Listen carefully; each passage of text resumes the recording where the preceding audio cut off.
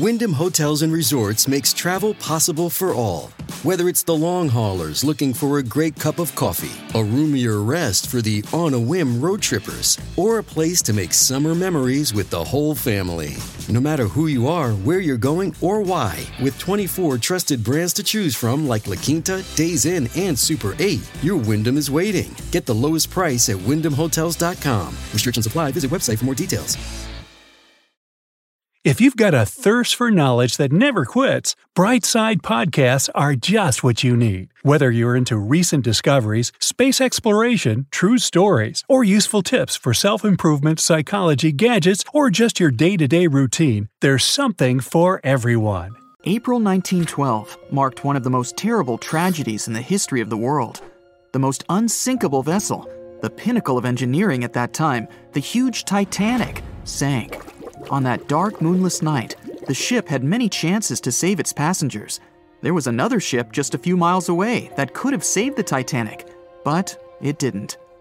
It wasn't a phantom ship, and it's not some legend or a theory. This is a documented reality. There are records and witnesses' statements confirming this, but why didn't this ship help? Let's find out what happened that night by looking at these events from 3 different points of view. Let's start with the Titanic version. 11:30 p.m. The moon hides behind black clouds. Visibility is bad. Everything is calm on the Titanic. Under the captain's guidance, the communications operator stays in touch with the mainland through the radio. At this moment, some stranger breaks into the frequency, interrupting the operator's communication. It's unclear what this strange man wants and what he's talking about. The operator doesn't try to figure it out. He shouts at the guy, demanding him to disconnect. The connection is interrupted. At 11:40 p.m., the Titanic crashes into an iceberg. The ice breaks the hull. Water begins to flood the lower decks. Nobody is panicking yet. 20 minutes later, at midnight, the ship's crew sends a distress signal through the radio frequency. Few people understand how bad the situation really is. After 20 minutes, at 12:20 a.m., they start lowering lifeboats with passengers. At 12:25 a.m., they receive a response to the distress signal. This is RMS Carpathia. Their captain reports they're already sailing at maximum speed towards the Titanic. But the problem is that the crash site is 58 miles away. This means Carpathia will only be here in 4 hours. At 12:45 a.m., the sinking ship's crew release rockets into the air. These flares are one of the main reasons for the terrible fate of many passengers. But more on that later. Now streaming only on Disney+. My name is Taylor. Welcome to the Eras Tour. Experience Taylor Swift's record-breaking Eras Tour. Does anyone here know the lyrics? Prove it! Taylor Swift The Eras Tour, Taylor's version, with 4 additional acoustic songs. Now streaming only on Disney+. 90 minutes later, the Titanic's deck breaks and the ship dives underwater. At 4:10 a.m., the Carpathia finally arrives at the shipwreck location. The crew members make heroic efforts to save all the people. They take 705 survivors on board. At this moment, another ship appears. It's SS Californian. The Carpathia sails towards the New York coast with all the people. The Californian floats in search of passengers and finds nothing but wreckage. The ship was only a few miles away while the Titanic sank into the icy water. The Californian could have saved these people, but did nothing. Its captain, Stanley Lord, made one of the most terrible acts that a sailor can allow. He didn't help a sinking ship. When the world found out about all this, they detested Captain Lord. They couldn't bring charges against him, and the trial didn't punish him. But his career was ruined entirely, as no other ship company would hire him. Despite this, he never confessed he had been guilty. Before he passed away, the captain said it hadn't been his fault. If this was true, then what happened there? This brings us to the Californian version. It's the night of April 14th. The Californian is sailing in the cold waters of the North Atlantic. The ship gets into a section with a lot of icebergs. At 10:10 p.m., Captain Lord stops the ship. It's too dangerous to move around this area, as they can damage the hull.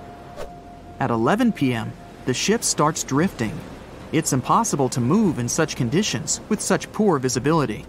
The captain knows that the Titanic is coming here, so he orders the radio operator to warn the ship about the danger. Radio operator Evans turns on the receiver and tries to contact the Titanic. He spends about 30 minutes on it. The connection is finally established. At this moment, the Titanic radio operator is speaking with the mainland. Evans interrupts this conversation and tries to warn the ship about icebergs. The operator doesn't understand Evans' words. He's annoyed because Evans broke into the channel so brazenly. He shouts at Evans and cuts the connection.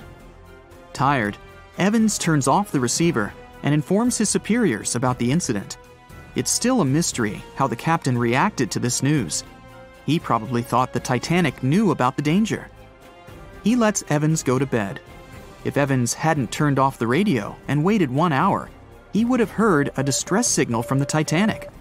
But you shouldn't blame him. At this point, he has no official reason to stay at the transmitter. Evans is too exhausted and can't fight drowsiness. So, Evans goes to bed. The Titanic begins to sink. Its captain sends a distress signal. The operator on board the Carpathia catches it, but the Californian doesn't, since the receiver is turned off. Captain Lord can't sleep.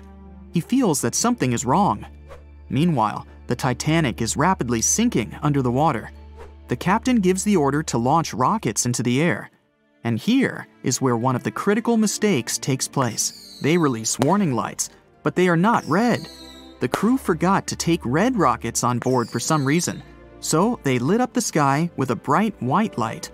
If you need to send a distress signal, you need to release red lights. Captain Lord sees these lights, but doesn't perceive them as a cry for help. It can't be that there are no standard red rockets on such a massive ship as the Titanic. But, unfortunately, it can. Captain Lord thinks the Titanic is sailing away. Perhaps there is some unknown reason behind those white lights, but he doesn't really know.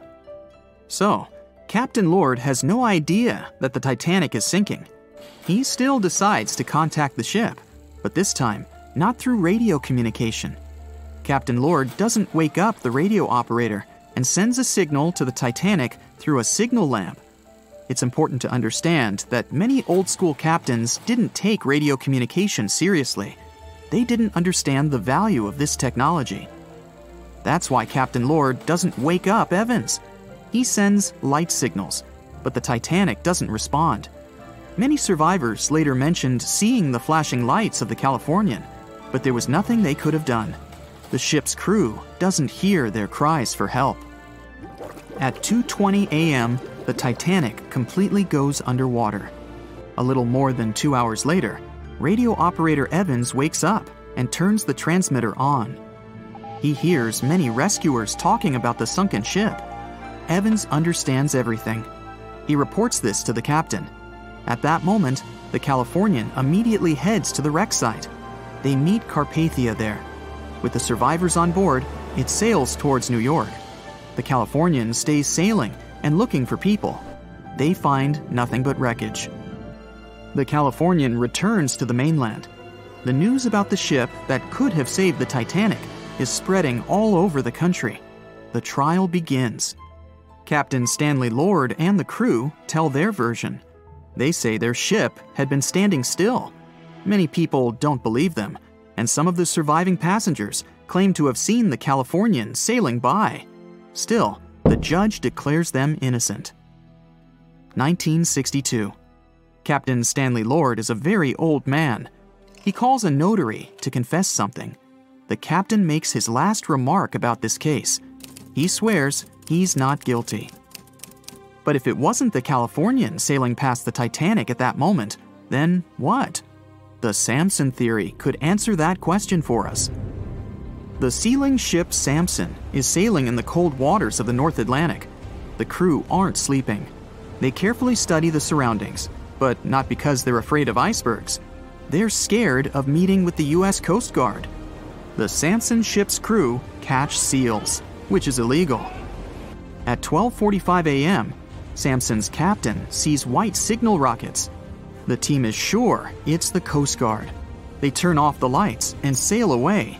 It's dark, so they don't notice the sinking Titanic. They return to the coast of Iceland and hear about the disaster. They realize they have abandoned the drowning passengers. The nephew of one of Samson's crew members reads about this story in his uncle's diary. The nephew asks for permission to publish these recordings. All the people realize that Captain Lord wasn't guilty, but unfortunately, he didn't live to see this moment. Actually, it's still unknown who is guilty in this story. 2 ships were nearby the Titanic. Their captains were adequate people. They would have helped save all the passengers. Their fault was that they couldn't understand what the Titanic wanted on that dark night. Someone forgot to put red flares in the box. This small but fatal detail was one of the leading causes of the tragedy.